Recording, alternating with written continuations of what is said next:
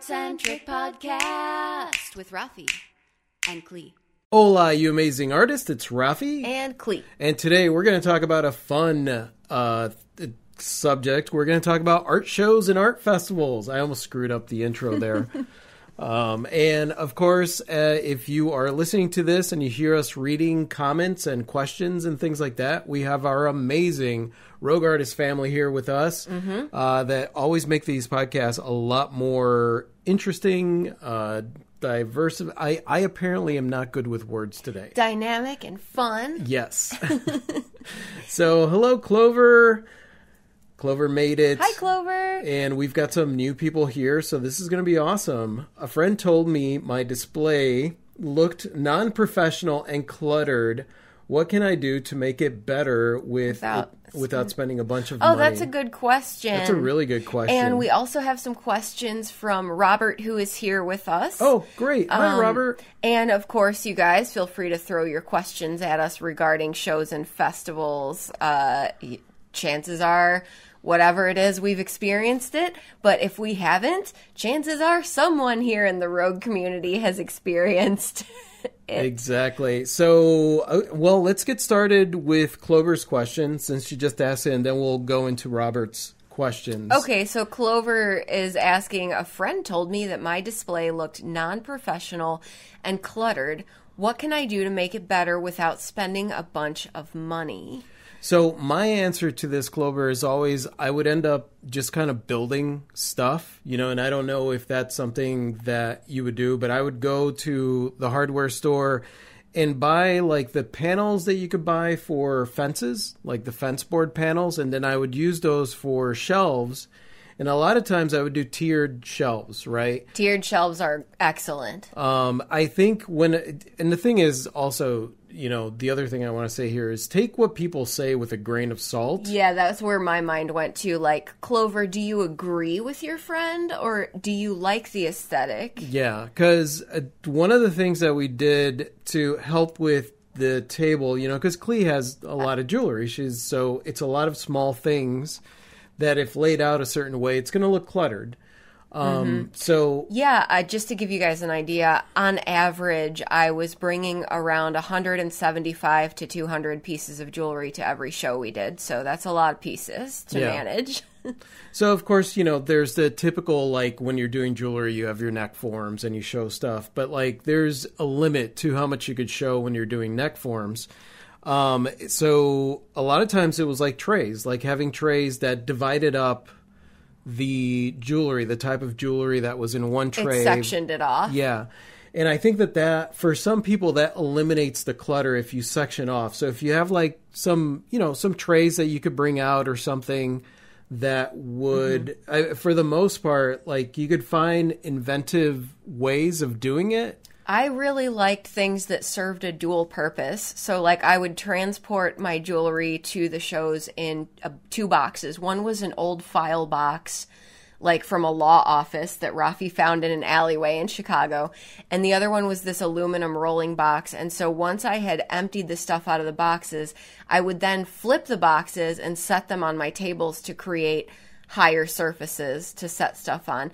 That, along with trays and various other things. You can actually find stuff like at secondhand stores. You might be able to find some, and you want to go as lightweight as you can, right? Because you don't want to be hauling a bunch of heavy stuff to shows. But you can find some interesting things that might allow you to carry and display things in interesting ways, like different size wooden crates and stuff like that, where like you could actually what is that called, the egg, those egg things, those little dolls that you like put one inside the other. Oh yeah, the nesting dolls. Dolls. You can do that, and then kind of like what Robert's saying here is height and grouping, right? Yeah. So that's where it's like the tiered shelves. So you want to go higher in the back, where it just gives people, when I would look at the tables, it gives people the ability to easily reach out and grab something, versus when you're dealing with just a flat table, like it's almost like you have to bend over the table to get to the back. So you want to tier it up.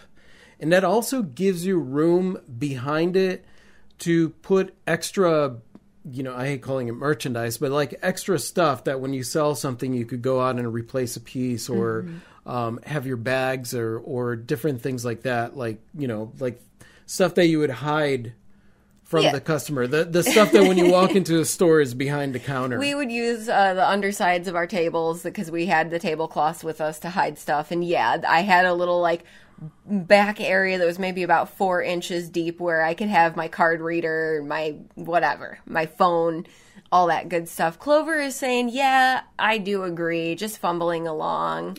And that's fine. That's what we're all doing when we go out. You know, it's not like the first show we did, everything was like great. It's like you do a show and you kind of look at stuff and you're like, you know, I could do this better.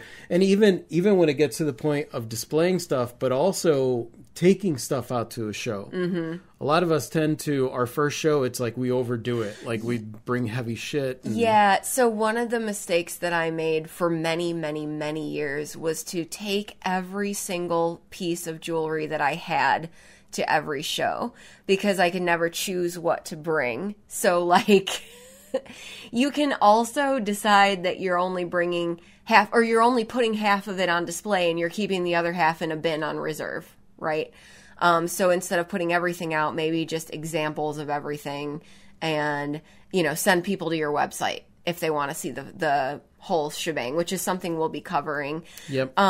Also, don't feel like you're married to your displays just because you purchased them. I have had several instances where I purchased displays and they were impractical and they didn't work and they didn't look good and I clung to them anyway because I invested in them. And what ended up happening was that I often would end up gifting them to somebody else who could utilize them in a better way so that I could make space for things that work better for me.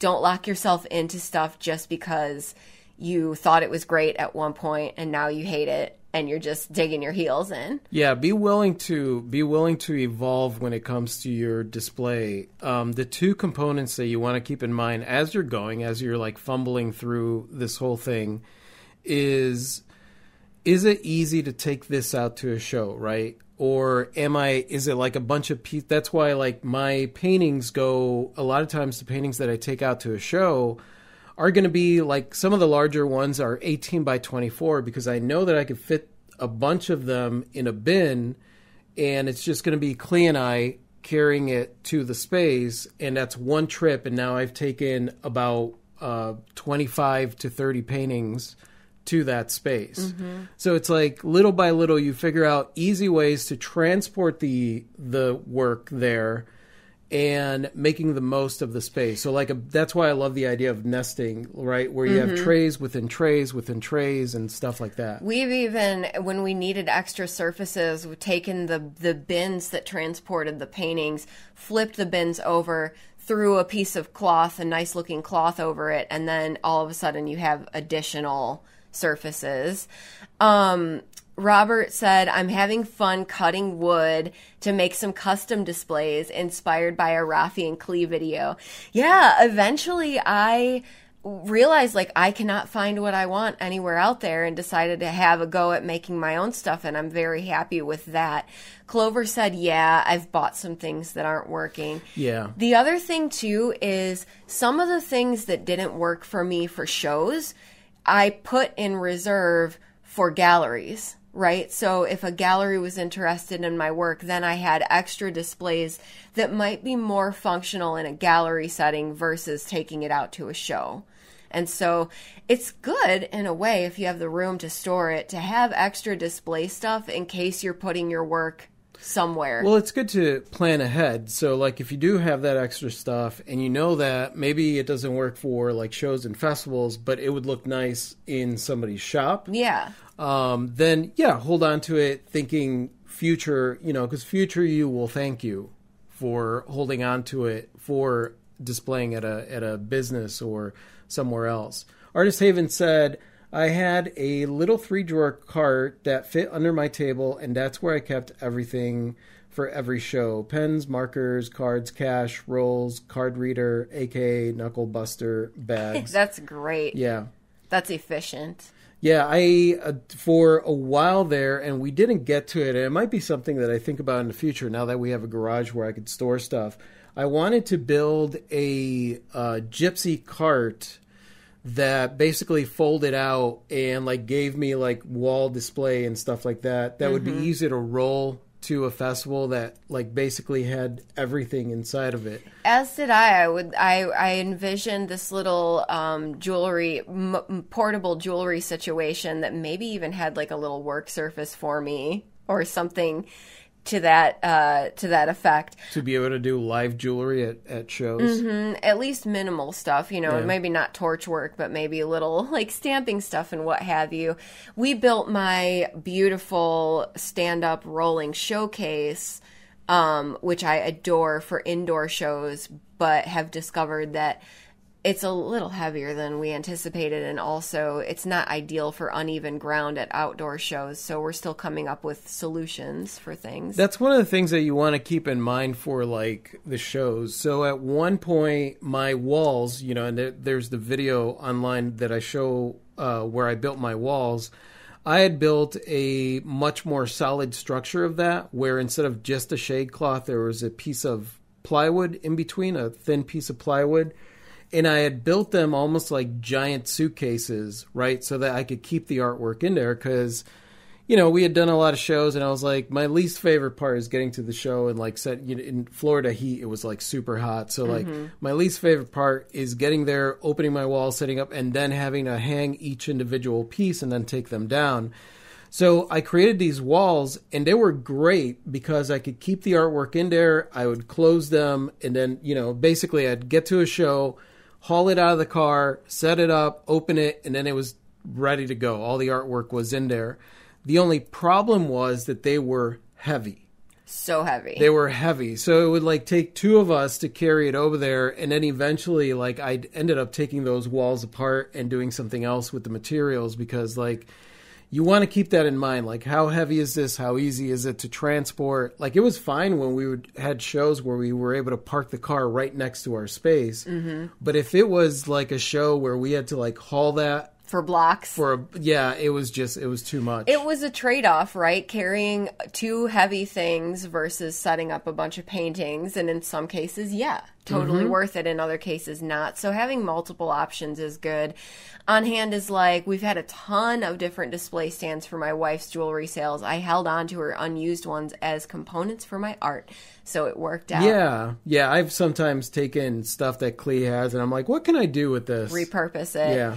Hi, Kirkman. Hey, Kirkman. Cindy's like, are you taking orders for the Gypsy cards? No. No, but we probably, anything that we build going forward, there will be video footage. There will be video for it. When I build the next spinning easel, because I didn't film myself building the easel that I have, but when I build my next one, I'm going to film the entire process so that we could put it out there. So anybody that wants a spinning easel can do it. I mean, there's already like plans and stuff that I put out there that people have used to build their own spinning easels. But anytime we build anything, like when we did the displays, we want to capture that because that's a big question that we had. And a lot of times you can't find stuff that's simple, like a lot of times it's like, yes, you watch a video and it's from somebody that has like a full woodworking studio. And I'm like, I am not going to be able to do what you're doing. No problem. Just bust out your bevel edger and your routing, blah, blah, blah. Artist Haven is like, quick hack for raising your tables. Measure out PVC pipe to your table legs to make them the height you want. I use bolts and wing nuts to secure them and have them at countertop height. Ooh, that's a good hack. Yeah. That's a good hack. That's a great hack. Yeah. Jenny said a very nice purchase was an extra large Hulken bag. It's light, folds down, has wheels, and is perfect for stretched canvas. Oh, that is great, Jenny. That is a great advice. I love that. Lady K's like, I need a new good easel for sure. They want so much for a good easel. Yeah. Right, and the mechanics of building an easel, it's not that complicated. You guys, that's why I just build my own stuff. And I've done that since like forever. When my kids were little, they would come into my little art area and they wanted to paint and explore. So I went to the store and just bought some wood and built them each an easel. And it was so much less money than like going to the store and buying like easels. And not only that, but I was able to make them to size, to like their little size and make them expand and stuff like that. So it's, if you don't know how to do it, it will seem difficult, but like getting the tools and doing it, it's pretty straightforward. Kirkman's like blushing thinking about my full wood shop. Well, sorry, Rafi. No, it's okay. No way. It's okay. Kudos to you, Kirkman, for Hey, having... I still watch those videos of like the full workshop. The difference is I think to myself like, okay, well, how can I do this with what I have? But yeah, I appreciate people that have like full workshops and are able to Yeah, half hashtag the workshop things that they do. dreams. Yeah, exactly. Clover asked, I have a bunch of tiny dice, but people look at the packaging and not the dice. Everyone loves it once I demo them, but I have to demo them for everyone. Any ideas on how to make it more clear? Oh, I would have, like, I would actually, when it comes to those, I would almost think more along the lines of like marketing displays that are like that, where maybe it's a small tray where you're able to stand up the packages underneath on a tiered thing, and then in front you have the loose dice sitting there that either they could pick up and like roll, or like you can easily walk over and instead of like demonstrating each individual one, you could show that. It always helps when you have something like that is packaged to have it out and very, very clear of what is in those packages, something that people can physically touch. Yeah, touch is huge. That's one of the biggest issues that I had with like my prints, right? Because you put the prints in a bin and yeah, some people are familiar with that and they go through, but for the most part, people that are experiencing art for the first time, like they need to have something tactile, something that they can see, they could touch, they could, understand like where it is. So it's one of the reasons that I started doing my artist enhanced prints, so that those would be hanging on the wall and people could physically go over there and see how it's going to hang versus trying to imagine what something's going to look like in a frame. And this is just a good general rule of thumb for whatever it is, whether it's jewelry or artwork or, whatever it is. If people can touch something, then they can connect with it. With jewelers, like I knew a lot of jewelers that would bring out like full-on glass showcases and they would put all their pieces behind glass, and that's great for protecting the jewelry. But then people can't touch it and interact with it without your intervention, right? And I knew if somebody was touching a piece of jewelry that they were connecting with it more than just, a pleasing aesthetic thing that caught their eye. And so that's one of those connection points. You definitely want people to be able to interact with your stuff. And Zara, actually, your idea was kind of where my brain went to, about maybe having a video on a loop that has the demo process going as well. That's true, like a little video. I mean, for right now, before having to buy like equipment or anything like that to do a video, I would say, she says that they're in the bottles with the wax seal. So what I would do, Clover, is maybe have one of the bottles open and have the dice right next to it, showing that like this is what is going to happen. I always have dice rolling space, but people don't know they can open tiny bottles. So there's a wax seal and everyone thinks it's a permanent wax seal, but they're able to open them. So yeah, I think having one that is open, that indicates like allow it, have the broken seal. Yeah. So that it indicates that, this opens. Even a little sign that says, play with us. Yeah, play with us. Even a sign. Have fun with these things. Like have a sign that says, I'm not permanently sealed, or I open for your pleasure, like that kind of stuff. Just having fun with that, giving people, I always say like give people that tactile experience. That's why when people walk into my booth, my artwork's very textured. And one of the things I'll let them know, is like, feel free to touch the art. As long as you haven't been eating Cheetos. Yeah, if you haven't been eating Cheetos, if you're not a kid with an ice cream, like, you are fine. Go ahead and touch the art. Ginny said, I built an easel for the cabin out of an old wooden ladder. Probably not original, but it was for me and free. Oh, that's cool. I love better that. If it's free. I love that. Robert said to Clover, what about a cool dice roller display to let people interact with them? Yeah, that's exactly like, that was the thing. Like, that the moment that someone touches something, there is there is a commitment that happens when someone touches something, like physical touch. And when they are that much drawn to whether it's jewelry or artwork or anything where they're physically touching it, then that they are in that decision process where this thing may have to go home with them. Mm-hmm. Clover said, the first thing I say and repeat all day is to pick up anything you like. Yeah, and that's where signage is going to be your friend. Over the years, the things that I found myself saying all day, every day at shows were the things that I decided to put on signs, right? That doesn't mean you're not going to have to say it ever, but at least it's there, so some people are going to see it. Things like, yeah, we take credit cards. We take credit cards. Things like, yes, I take special order requests. Things like, you're welcome to touch the jewelry and the artwork. Just so it's there, so it does reduce the amount of having to say the things. And also, like we had said, show by example, right? So have one of those packages open, and that's going to automatically indicate to people that they may not touch the other ones, but they'll at least play with the one that's already open. Yeah. I had people really, really timid about asking me whether they could try on my earrings, because earrings, it's personal, right? And so that was one of those areas where, you want to let people know that it's okay with signage, so you don't have to say it 100 times. Kelly said, one statement may get someone in trouble. I open for your pleasure. Yeah, I mean, it can, but it could also be fun. I like doing fun things like that, where it's just like people look at it. It's whenever you have signage that's going to cause people to do a second take, then you know that it's good signage. I want a sign on my jewelry displays. I haven't done it yet, but it's a Seinfeld quote. I want it to say, yes, they're real and they're spectacular.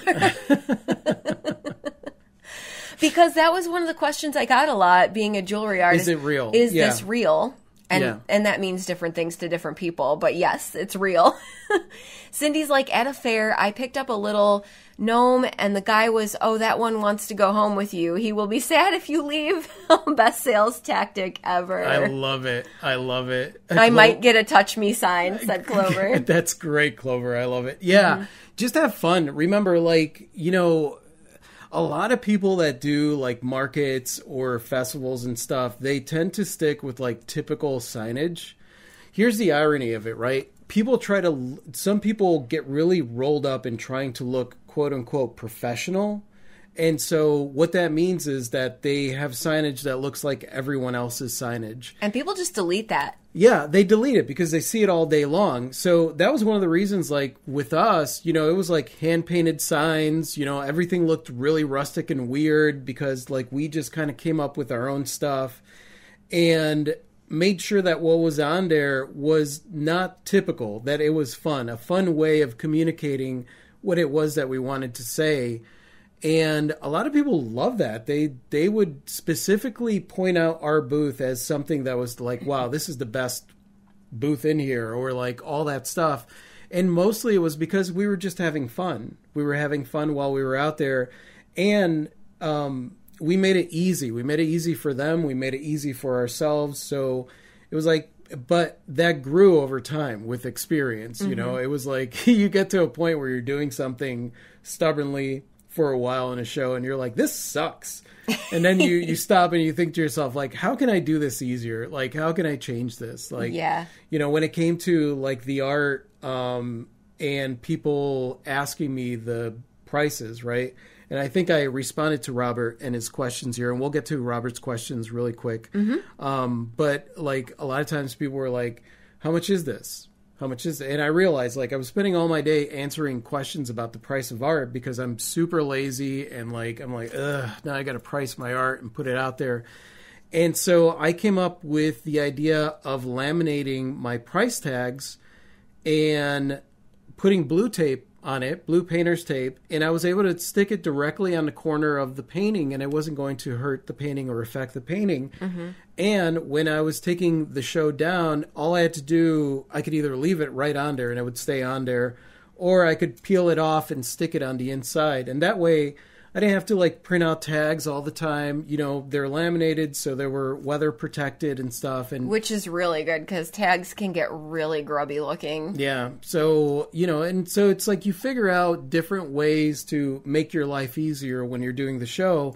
And the more creative it is and the more fun it is, the more different, the more it's going to stand out from somebody else. And the thing is also Rafi and I had a lot going on in our booth. This morning we just learned the word cluttercore, which is like artistic, deliberate maximalism in a space. And I was like, oh, that's us. Yeah. We're cluttercore in our booth and in our house.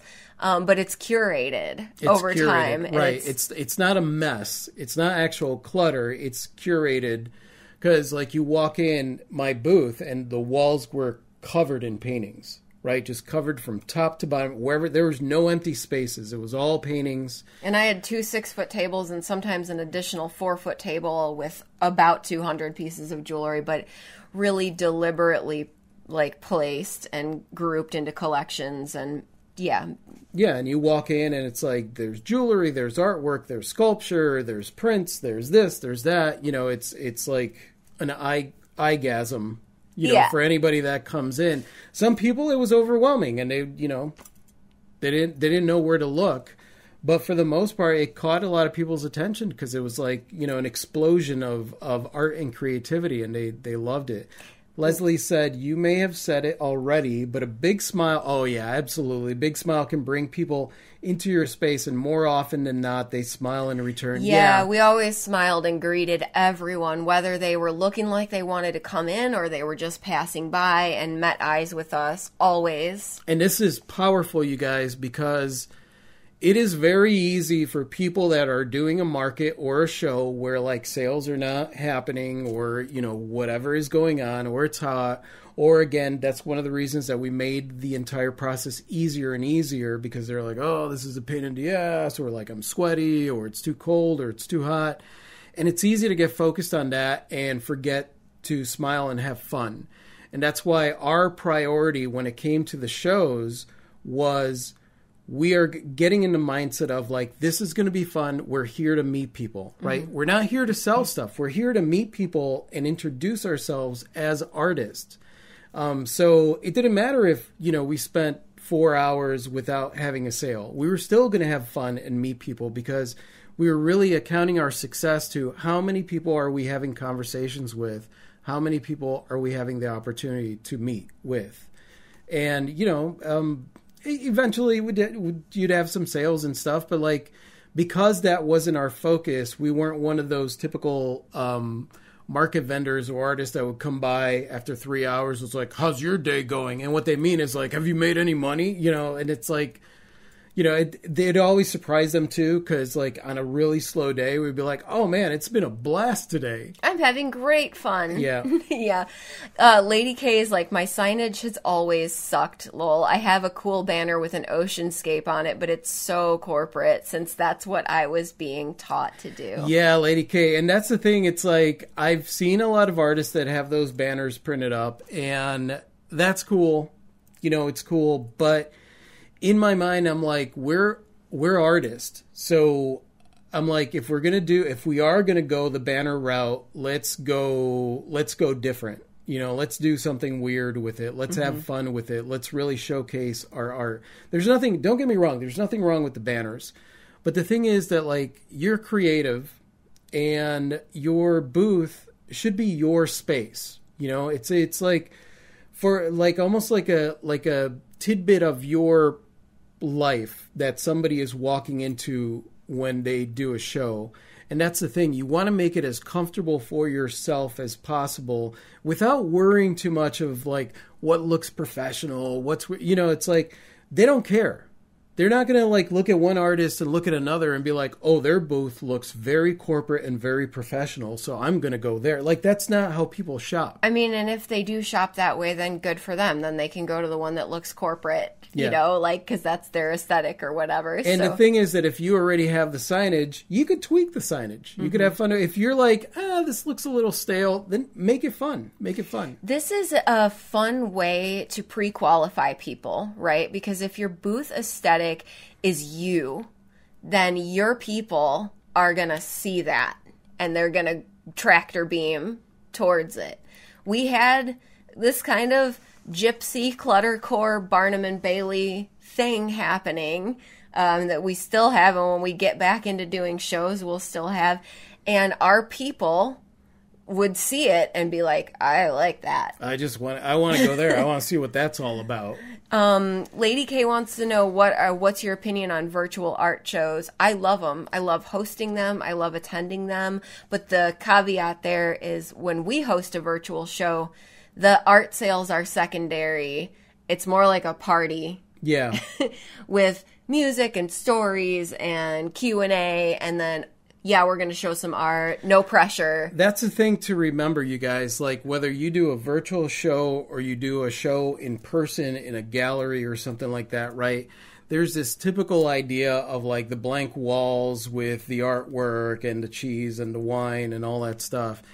And truthfully, like, that's going to bring somebody out for a moment. But, like, if there's entertainment, there is more to creativity than just like whatever. Like, creativity is the thing. Art, music, writing, poetry, that kind of stuff. Like, all of that stuff. People literally leave their house to go to a place to listen to music. They leave their house to go to an event where there's artwork. They leave their house to go and be entertained from their humdrum life. So that's one of the reasons that, like, whenever we do shows, or whether they're virtual or whatever, it's like, this is giving people a respite from their life, right? There is no reason for anybody to come to any of our show, none whatsoever. Sure, the artwork's great, but, like, really, is that going to keep them there? You know, unless someone is specifically going to a place to purchase a particular work of art, they're just going to see, they're just going to be entertained, and then something calls out to them. It's the same thing when you go see a band. You go, you have a few drinks, the band is playing, and there might be a song that really you're like, holy shit, this is awesome. You know, and that's the thing. It's putting yourself out there in that way to give people and entertaining people and giving them the opportunity to fall in love with what you do and who you are. And putting yourself out there is setting up your booth. Is this booth me? Doing a virtual show and being like, what kind of things am I interested in? You know, like, what kind of things do I love? We were excited about this house. So when we did a virtual show here, we did a tour of the house. Yeah. We play music. We do all this stuff. And it's like having fun. There's so many people that do a virtual show and they're like, you know, they don't even give a tour of their studio. They don't, you know, there's nothing else. They're excited. They're just like, this one is. And I will say this. There's the nerves when it's your first one and overcoming that. So the first one can be a little bit stiff, right? Ours even was. Oh, yeah. And we had technical difficulties and all this stuff. But then once you loosen up and get comfortable, embrace the other things that you can bring to the table to make it an experience for people. Zara said, that's like a friend of mine suggesting that my website was too colorful and busy, right? And that's your aesthetic. That's your people are going to love that and gravitate. Jenny said, oh, that's such a horrible feeling when you don't get acknowledged or you feel judged or categorized when looking at art. It feels so Pretty Woman. It does. It really does. That's a great way of putting it. Yep. Robert wants to know, I just made a 6-foot by 2-foot banner for the front of my table, but how do I hang it there? It does have grommets. So here's what I would probably do.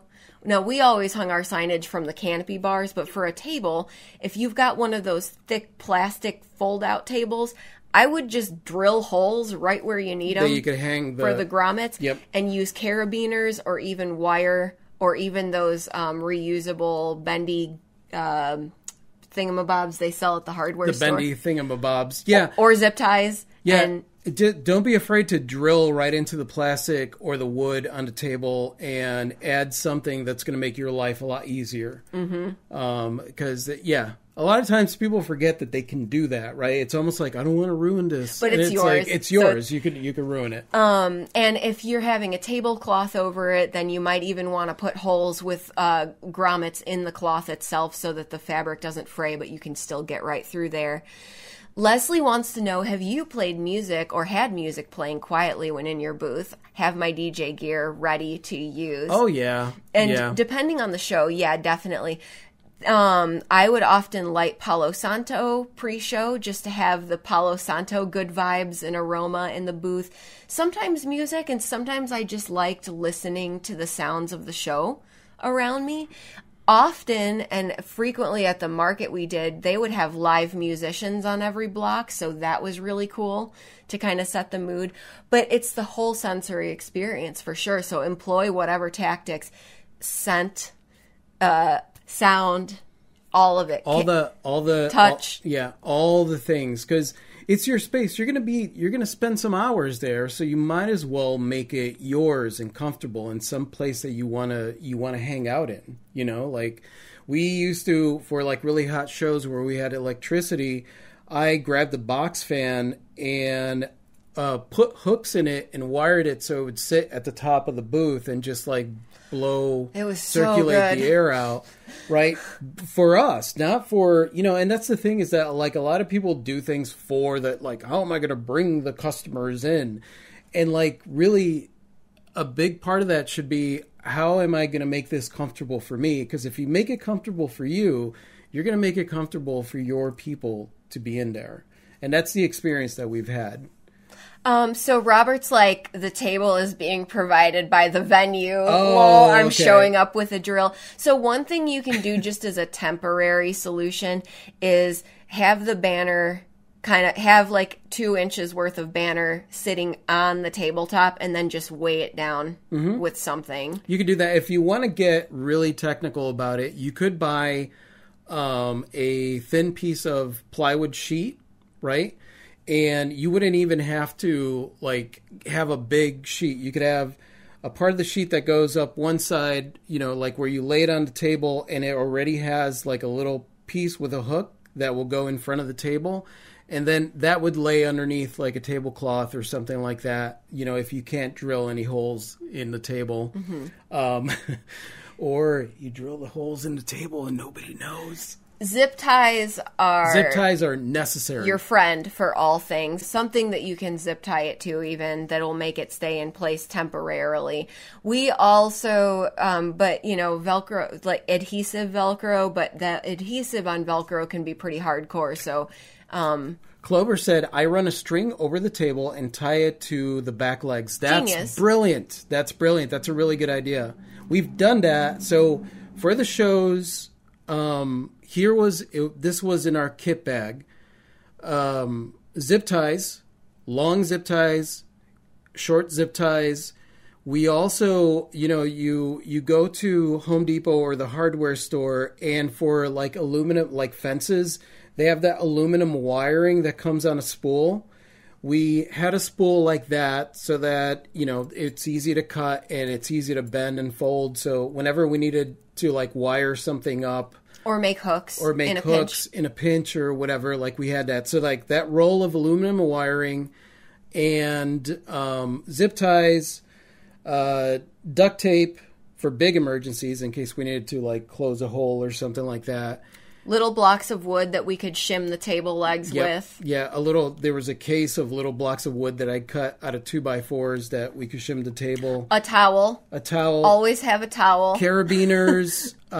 We had carabiners and S-hooks. So all of that was inside this case, this box. Mm-hmm. We also had a staple gun. We had a staple gun just in case we needed to like staple something. We rarely did, else. But yeah. I also had random rocks that I could use as paperweights to weigh down my signage when it was sitting on the table. Like river stones. I think we had river stones for that. Yeah. Mm-hmm.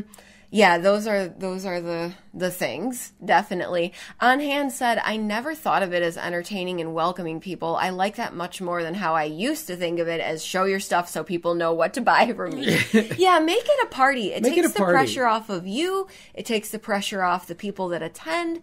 And that way they feel comfortable and they can buy if they want to, and they can just enjoy if they can't buy or don't want to buy. And it's like, that's a much better environment for everybody. And it's much more conducive to having a good time and being an experience that people will want to be part of again. Yeah. Tyler said, so much good info, taking notes. Oh, thanks, Tyler. Thanks, Tyler. Clover said, oh, you read that already. Thank you, Leslie. Leslie's like, hit the thumbs up, Rose.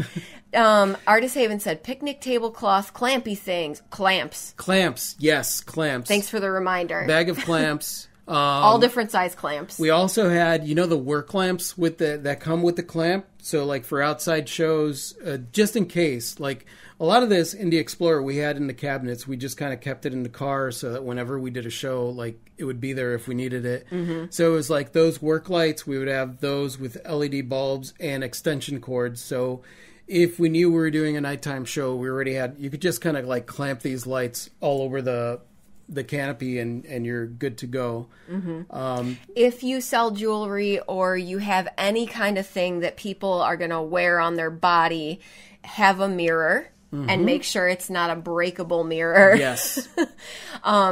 People just instinctively want to see how they look in things, even if it's holding a t-shirt up to their body or holding a pair of earrings here or whatever it is. I have these little unbreakable mirrors that I bought just from a jewelry supply website, and they have a rectangle base, and then the mirror hinges down so it lays pretty flat in storage. Mm-hmm. And they're not that big. It doesn't need to be a huge mirror, but something for people to look at themselves if you have anything like that. Yeah, the plywood hook suggestion is amazing. Thank you. Wood solves most yes, wood does solve most problems, it's Robert. True. Clover wants to know, has anyone done an artist stamp rally? Rogues, feel free to answer that question. Yeah, I have not. That's something I would have to look up and see what it is. Yeah, that's new to us, but Rogues definitely chime in with that. Let's talk about a couple of these questions that Robert had asked previous to the podcast. Yeah, let's do it. So the first question is it okay to have a sign that says something like, shop more of my items on Etsy, or have a QR code linked to your shop? Absolutely. You definitely want to be letting people know that I have more stuff for you to peruse on this website. Now, you guys know that we recommend send them to your own website rather than a platform if you can. You guys know that we're not anti-Etsy because Etsy is a great place to start, but even when you're just getting started on Etsy, use it as a stepping stone to get to your website. Mm-hmm. Like learn what you need to use them while you're there, because that was one of the things that I had to struggle with. We always promoted ourselves online, right? So, but in the beginning, for 5 years of us putting ourselves out there, we were sending people to our Etsy store,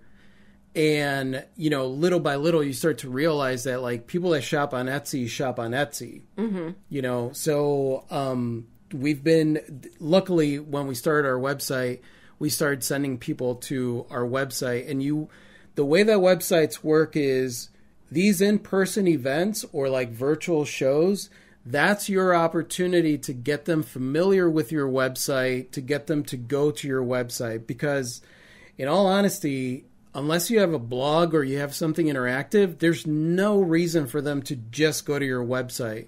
So always, anything that's in person, promote your site. That's why it's important to not take everything out to a show.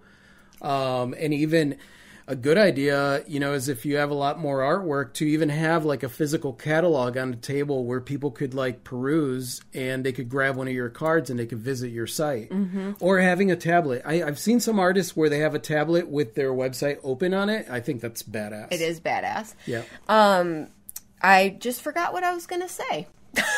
Well, great. I remember. If you're not ready for your own website, that's of course okay.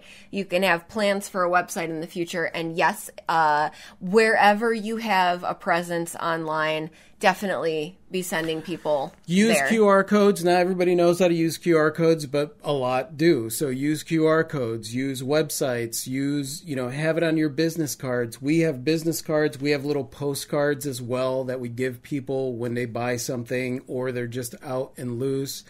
That's one of the reasons that I love the idea of like virtual stuff, where maybe you're doing something on, that people have to go to your website to get to maybe a live stream, like a virtual live stream.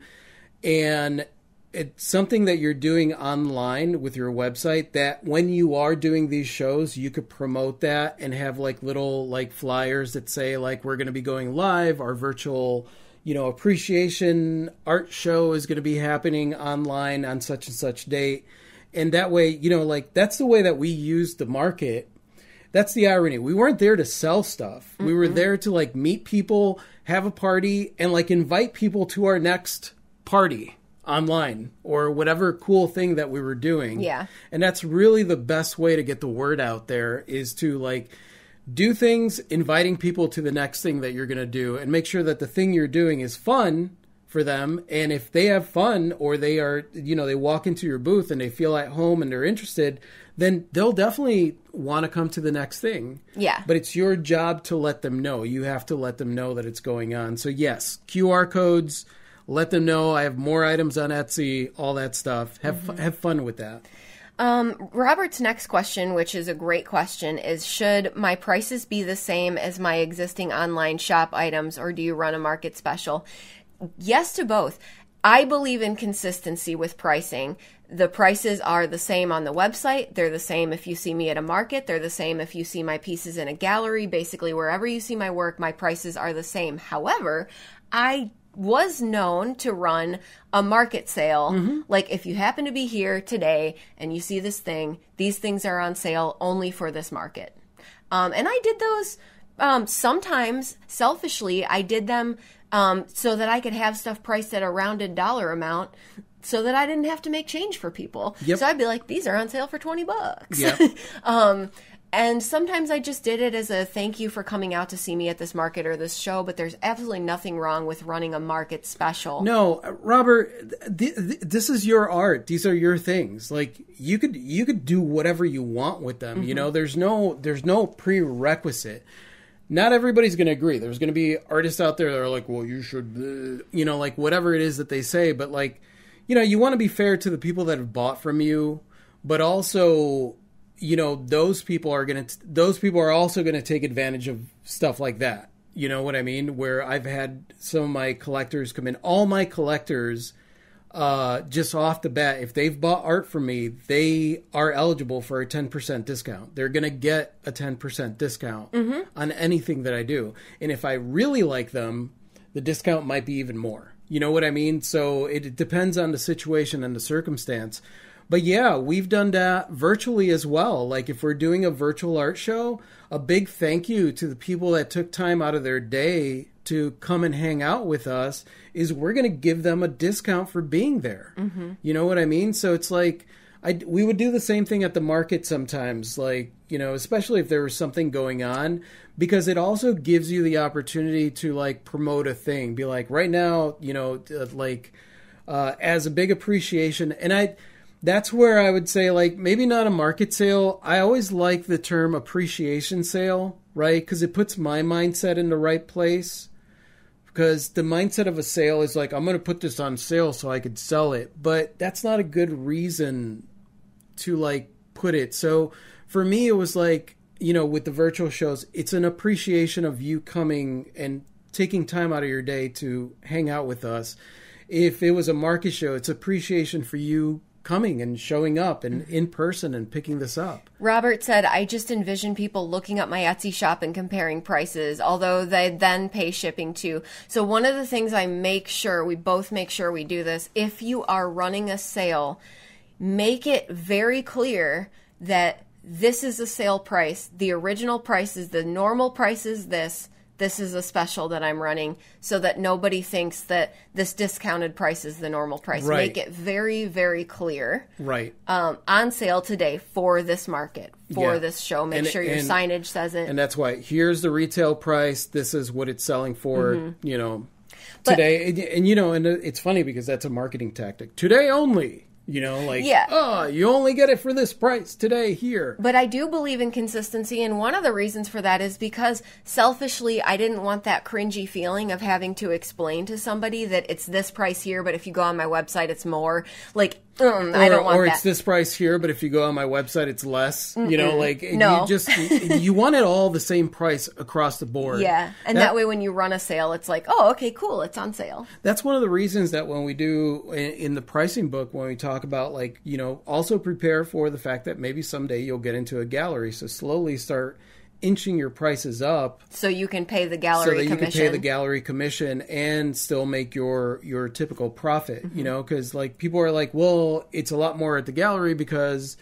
they take out this percentage. So should I sell it for less? I'm like, no, because the gallery is getting paid for what the gallery is doing.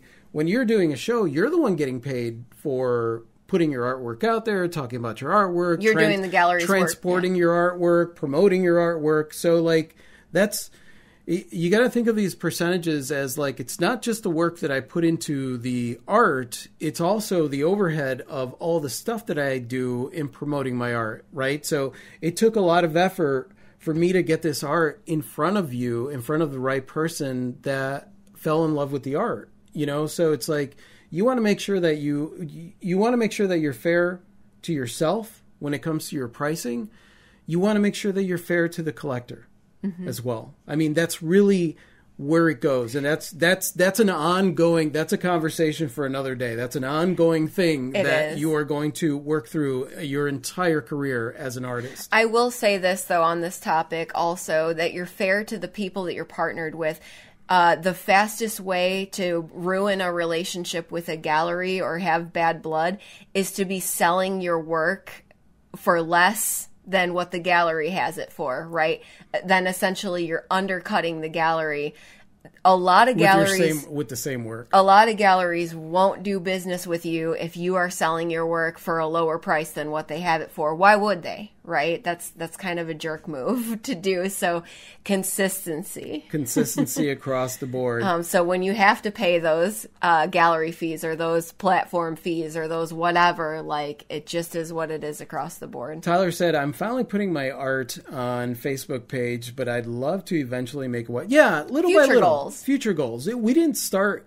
We did have a website, but like we weren't really sure what we were doing with it, and we were selling on Etsy and like all that stuff. So like, and promoting ourselves on social media. So you just do it little by little, and you get there. You know, like it's a marathon. It's not. Mm-hmm. You know, I obviously am a strong advocate of have your own land on the internet. You know, your own website. Stake your claim. But at the same time, like sometimes it takes time to get there. Building a website is not, you know, simple. It's going to take time and energy, and you want to make sure you have that time and energy to be able to do it the way that you want to. Mm. Fully understanding that you're going to screw it up a bunch of times, mm-hmm. and it's taken me years to get our website to look like how I want it to look. And function. Yeah, and every year that changes. I'm like, fuck, got to change this thing or got to change that thing. So it's an ongoing thing, and you got to really be at a place where it's like, all right, I'm going to... Tyler's like, manifest that internet destiny. Yes, exactly, Tyler. Dan, who said, putting up with people's nonsense fee. Yeah, exactly. You're doing the legwork, right? Zara, me with a shotgun, get off of my land. Get off of my land. Okay, so Robert's last question is, do you put price tags on individual pieces of jewelry or do you just have a price list? And this depends on the scenario, but here's how I tackled it. One of the things I discovered straight away is that people don't like to ask the price, right? So you got to have some way in which they can see the price of things without having to interact with you, because some of them don't want to, or they don't know yet if they want to. And people have a hard time talking about money. Yeah. Some people. So you got to make it easy for them. So out at shows, even though aesthetically I didn't like how tags looked on individual pieces, and I found workarounds, which I'll discuss, every piece of jewelry had a tag. I made my tags out of cardstock paper, so pretty cost efficient and what have you. If I had a tray of pieces that were all the same price, then I had one tag on the side of the tray that said all the pieces on this tray are this price. That was easy and great. And I could even tuck it into the side of the tray where it was visible but not an eyesore. If each piece on a tray was a different price, then I had the tags pinned to the pad above the necklace, but I tucked them into the top of the tray. So they were neat looking. Yeah. And I had the plastic trays with the velvet pads with the pins that you stick in them. And so the tags were just tucked in up above the jewelry where they were not an eyesore, but they were obvious to somebody who wanted to see the information. That's how I handled it at shows. And then people would pull those tags out and look at them and leave them hanging there. And that was fine, because then I would putz around and tuck them back in. And some people on occasion wouldn't see the tag, and I would show them. And that's how I handled it at shows. And once you show them one tag, then they kind of know. Like, okay, well, I could check out any of the other tags. If I had ongoing collections that were always the same price, then I would have the laminated tags that would sit in front of or on or behind a grouping that would say adjustable rings for this price or what have you. At gallery shows, like when I have my rolling showcase, I have found it easier to have a visible price list.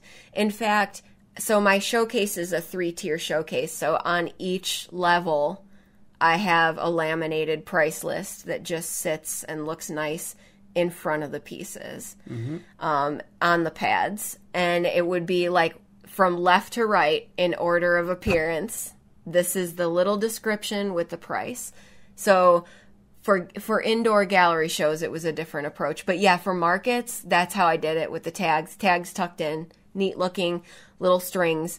And I would have to sometimes redo them if they got rumpled or rained on or whatever. Clea is very fastidious when it comes to tags. She's very organized. I am not. I have at times sold a work for what it was priced 3 years earlier because the tag that was on there was 3 years old and I never updated it when I raised my prices. Yeah. And to be honest with you, I'm fine with that. Yeah, Rafi's like, whatever. Whatever. Like, I'm going to create a lot more work, so, like, I'm doesn't matter. It's hanging on somebody's wall. They love it. They paid me for it. I'm good to go. Rafi has also, like, straight up had to pull up our website and, like, find the painting. Oh, yeah. It's bad, because it had no tag.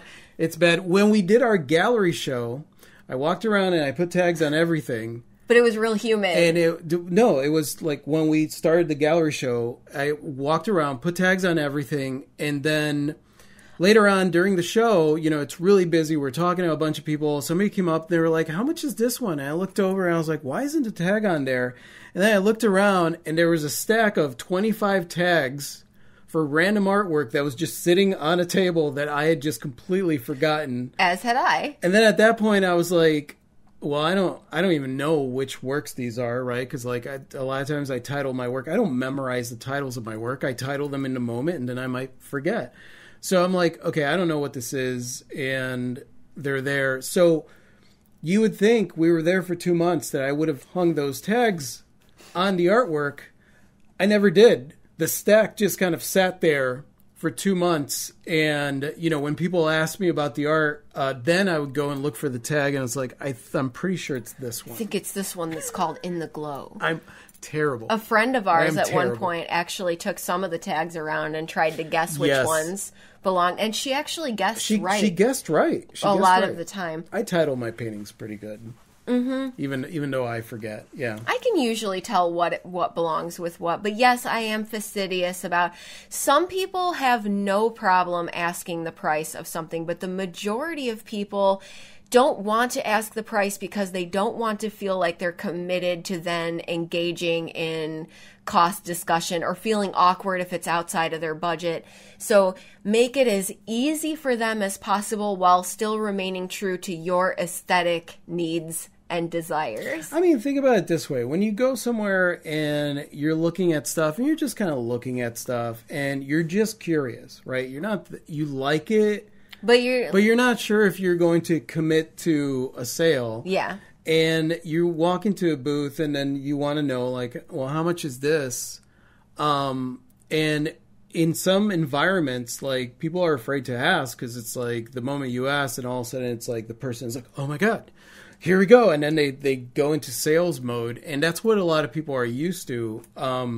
We're never like that. So it's like, But people don't know that about us unless they know us. Exactly. So it's just things to think about while you're there. And most importantly, you guys, when it comes to like art shows and festivals, just have fun. The fun factor is across the board the most important thing. Yeah. And if you're not having fun, find a way to have fun. Find a way to have fun. Cindy said, I just applied for my assumed name. They will be in papers soon. Now I'm starting the website. So nervous. Congrats, congratulations, Cindy. Cindy. That's awesome. Wendell said, hearing the story of the tags helps me a lot. I would have left them on the table too. So many things I am sure I will do eventually. Yeah. You know? Exactly. Yeah. I mean, and it's fine. Nobody cares. In fact, when people asked me, I was like, I was like, oh, I guess I didn't price my artwork. And they laughed. You know, it's like people are human. If the person asking me for the art was like, I can't believe you didn't put the tags on there, I'd be like, oh, I don't even know if I want you to buy my art. You know, like, and it's one of those things we get so worried about getting things perfect and not screwing up. And the truth is, we're going to screw up every single time. So you might as well embrace it, because then, you know, you get to grow from the experience. Exactly. Or be like, you know what, this isn't a big deal. I don't care as much. I had on more than one occasion tags that I thought were okay attached to jewelry neck forms, like hanging off the back. And, you know, I don't always like look at every single one, because 200 pieces of jewelry, and they would have been like rained on or soggy from humidity, and like the tag literally said nothing except this blur of ink. And someone would look at it and be like, what's this one? And be like, oh, yeah, I'm gonna have to redo that. And it's little stuff like that. It's just a work in progress all the time. Every experience. Robert has a few more questions for us. Okay. Let's get to those before we end the podcast. How do you display a sales tax certificate without being obnoxious? I always kept our resale certificate in a bag on me, right? Because customers are not going to ask you for it. A sales tax rep might be walking the grounds checking, and they say that you have to have it displayed in a prominent location, but as long as it's on you, it's fine. So I kept it in my business bag, is what I called it, and it was just there. It was protected. I didn't actually display it. You could put it in a little frame and just lay it somewhere. I mean, you could put it in a little frame, like just a little frame, or like in a little baggie, and then get one of those magnet clamps. You know, those cheap clamps that you buy that have the magnet on the back, and then just kind of stick it in one of the top corners of the canopy. You know, that would be good enough. Or just keep it in a bag. With all the shows that we've done, we have never had anybody come in and ask for that. And if they did, we had it on us. And, you know, if they were like, you need to display this in a prominent location, then that was another thing that we had in the bag, by the way. We had magnet clamps and magnet hooks that we could just stick on the canopy. Mm-hmm. Robert's second question, how much cash or change to bring? 100 is a good average. And, you know, a lot of small bills, basically the whole array of big and small bills to make change. 100 is a good amount to have, unless it's a big, huge show, and then you probably want to have 200 or more. Do you incorporate sales tax into your prices or remit after? I add my prices are my prices before tax. And so I always let people know, you know, if they ask, for example, this is $50 plus tax. Sometimes they would ask, is there sales tax? And the way we figure it out easy is that we use Square. We use the Square reader. So it figures out the tax. So if it's a credit card, you know, you could program it to have the sales tax in there already, so that when you pull it up, you know, $60, okay, it's going to be 62, blah, blah, blah. And then you let them know it's going to be 62, blah, blah. And they're like, okay, you know, because everybody knows that, like, you're going to pay. It's very rare that we've run into somebody that was like, what do you mean you're charging tax? I've never had anyone get upset at it. Tax is just tax. Tax is tax. It's an obligation for me, for you, for all of mankind. Yeah. Cash, obviously, it's a little trickier because then you have to make change with coins. Don't tell your friends or anyone this, even though it's a public podcast, but sometimes I would just eat the sales tax for cash sales because it was just easier to make change for rounded dollar amounts. But yeah, with cards, with Square, it was easier. You know, it adds the tax, and then you get your tax report at the end of the quarter, and you can see exactly what you collected and what you have to remit. But I never rolled tax into my pricing, except in the very beginning I did, and I had a little chart that helped me calculate the amount before tax and all that business. That's getting into a complicated thing. That's a whole other topic. Yeah, it doesn't add up. It doesn't add up at the end. It's hard. Just, yeah. So my subtotals are my subtotals before tax. It's $20 plus tax. It's $100 plus tax, whatever. Yeah. And, you know, that's how it is on our website too. If you're a resident of our state, you pay sales tax. Yeah. But, you know, you got to do whatever makes the most sense for your brain jar also. Yeah. I'm not saying that our way is the way. It's just how we do it. Clover just eats the sales tax if it's cash and charge it if it's card. Yeah. And so I also don't tell people up front. This is not, legal advice. Legal advice. It's not, you guys. Let's have that disclaimer on there. We're not tax professionals, and this is not legal advice. Yeah. I would also never tell people up front that I'm going to eat the tax if it's cash. I would just say across the board, it's this plus tax. And then if they say, well, what if it's cash? Then you deal with that case by case. Yeah. But yeah, that's how we handle it. Clover also says, in my state, at least, we don't have to display it. Just have it on hand if they come by. Yeah, and that's pretty much the way it is. I think it'll say like it has to be displayed in a prominent location, but really that's more for a brick and mortar location. You know, like a permanent location. Yes, like we have our thing displayed in our as you enter the gallery. Yeah. Here. Susan wants to know, with pricing, have you written it in pencil on the back or put the tag in the corner on the back during transport to the show? I never use pencil on any of my tags. I'll just say that because pencil is way more susceptible to wearing off or getting smudged than ink. Although if ink gets rained on, that's a whole other ball of wax. But she might be asking about the paintings when pricing. Writing it directly on the painting? Yeah, no, I don't write it on the painting. I'll print out a tag or I just look it up on my website. You know, that inspires me to, you know, because a lot of times I'll finish a piece and then I'm like, oh, it's so cool. And I hang it up on my wall and I want to take it out to a show. So it'll inspire me to have it on the site. That way I know the name, I have the price of what it's going to be. I've got my description on there so I can remember my meaning behind it and all that stuff. So a lot of times I use that and I could easily search for it on my website. That helps me to really understand navigating my site as well in case I'm telling somebody, well, you could purchase some of my artwork on the website. And they're like, how do you purchase it? Well, I know exactly how because I'm constantly navigating my own site. As far as putting the tag in the corner on the back, yeah, Rafi does that all the time. Oh, yeah. Tucks the tags into the back corner for transport. Yeah, it's handy. So the tags, Susan, if you were here earlier, I said a lot of times when I do tags for shows, I print out just like a gallery tag, you know, your name, the medium, what it's on, the price, my website, you know, all the information that I want to have on a tag, and then I laminate that, and then I will stick it in the back. But for certain shows, when I remember, I'll pull it out of the corner of the back. I have blue tape, and I just stick it right on the painting. The blue tape doesn't stick to the painting. You know, I make sure that it's not anything on paper, but like when it's acrylic or oil or anything like that, the blue tape is just going to keep the tag on there. The lamination is going to keep it from curling up with humidity.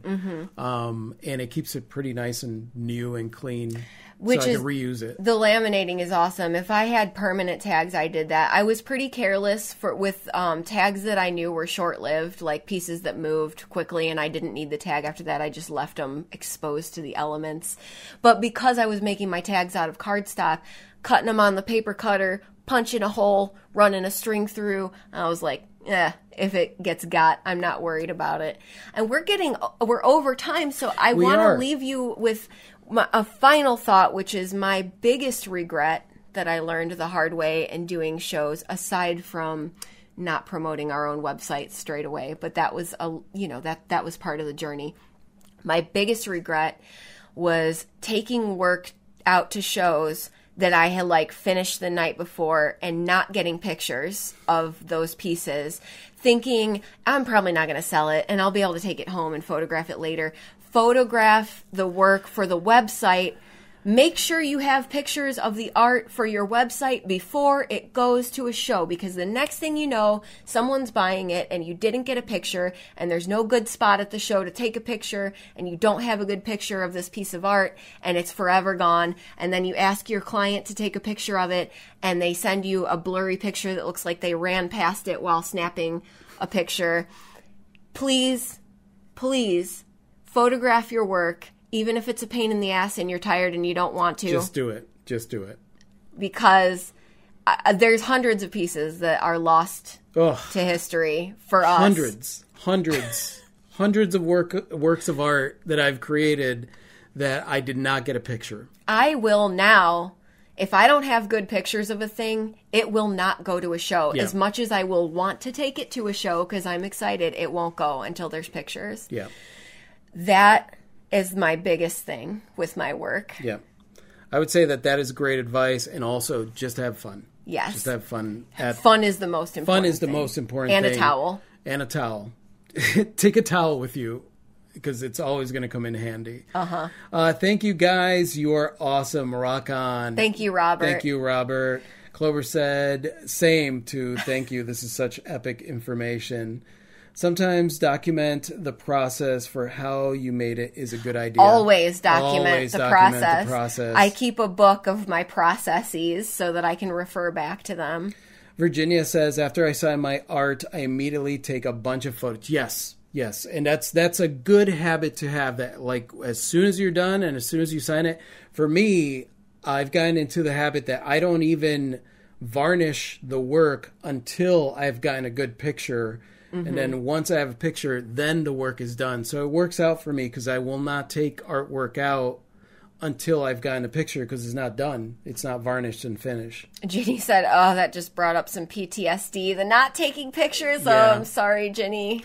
All right. Well, this was awesome, you guys. Thank you so much to the Rogues for being here. You guys are amazing, and I love your insight and your questions. Yes. And for everybody listening at home, thank you so much for listening to this. And by the way, if you like this and you'd like to subscribe to more, I don't know what platform you're listening to this on.